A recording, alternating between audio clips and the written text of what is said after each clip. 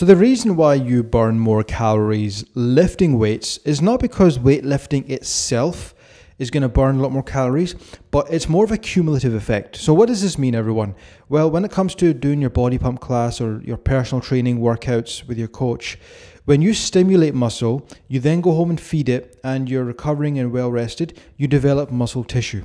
Muscle is what we call metabolically active tissue. Now, what this essentially means is the more you have of it, the more your body burns to maintain it. So when you're heavier and you've got more muscle tissue on you, you actually need to consume more calories to maintain it, which is why women, particularly who lift weights, tend to see better rates of weight loss because they've got more muscle tissue on their frame, thereby their body's burning more calories at rest. That's literally the ins and outs of it, okay?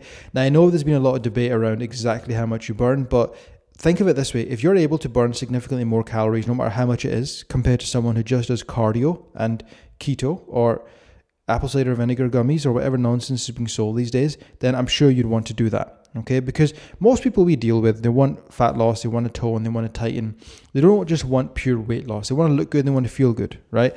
But muscle is metabolically active tissue. So the more of it you have, the more calories you burn at rest doing nothing. So it is in your best interests to safely, and of course with good technique and guidance, to lift weights and get stronger. Women do not get as big and strong as men do. That's just the way it is, okay? Look at me. Well, I'm doing this in a podcast. I'm saying look at me. But if you see me on Instagram, I'm not huge. Yeah, I've got a little muscle on me, but I wish I was bigger, but I'm not. And I've been training for 10 years, consuming thousands of calories. So ladies who think they're going to get huge, yeah, it's just not going to happen. Because if that was the case, then I would be huge. My wife would be an absolute Hulk. The hundreds of females that we've coached with would be muscle monsters. But they're not, okay? So muscle on a woman is not going to have the effect that you think it's going to have. But the more of it you try to build and the stronger you get, the better and more quality fat loss you're going to achieve, guaranteed, okay? So muscle is a good thing on your frame. Now, what muscle also does, it creates extra storage for carbs, okay? Generally speaking, carbs and muscles are kind of best friends as ever, which is why when people are on the verge of diabetes, you always get told to exercise, okay? But what you don't get told is what type of exercise to do. So you want to try and focus on weightlifting if you can. Start with body weight stuff if you can first, but then move over to weightlifting. Now, when muscles go into carbs, they get used more efficiently, okay? When you don't have enough muscle tissue and you just do walks here and there, but you've got diabetes, you'll be fine because you're still exercising, but you do want to at some point do some weight training, okay? Because when you break down carbs, you eat them, they go into your bloodstream and they get assimilated.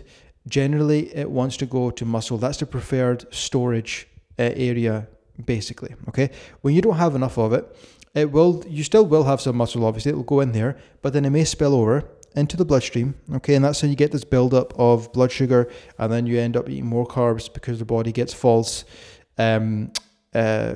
alarms, basically saying, oh, we need more insulin, so you end up eating more, because insulins are the carriers basically of the carbs, okay? That's all you need to know.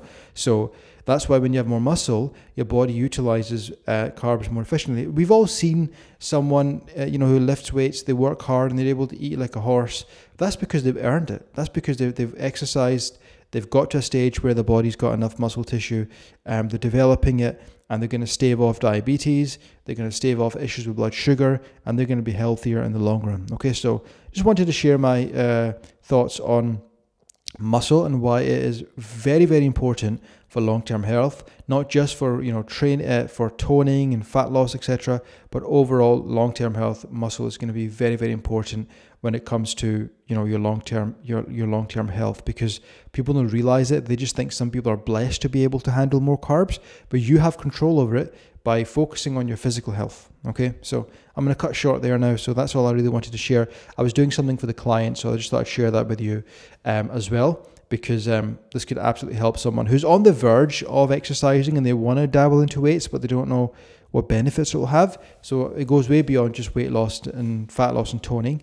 It can have a profound impact on your ability to handle carbs, because everyone loves carbs, right? Take care for now.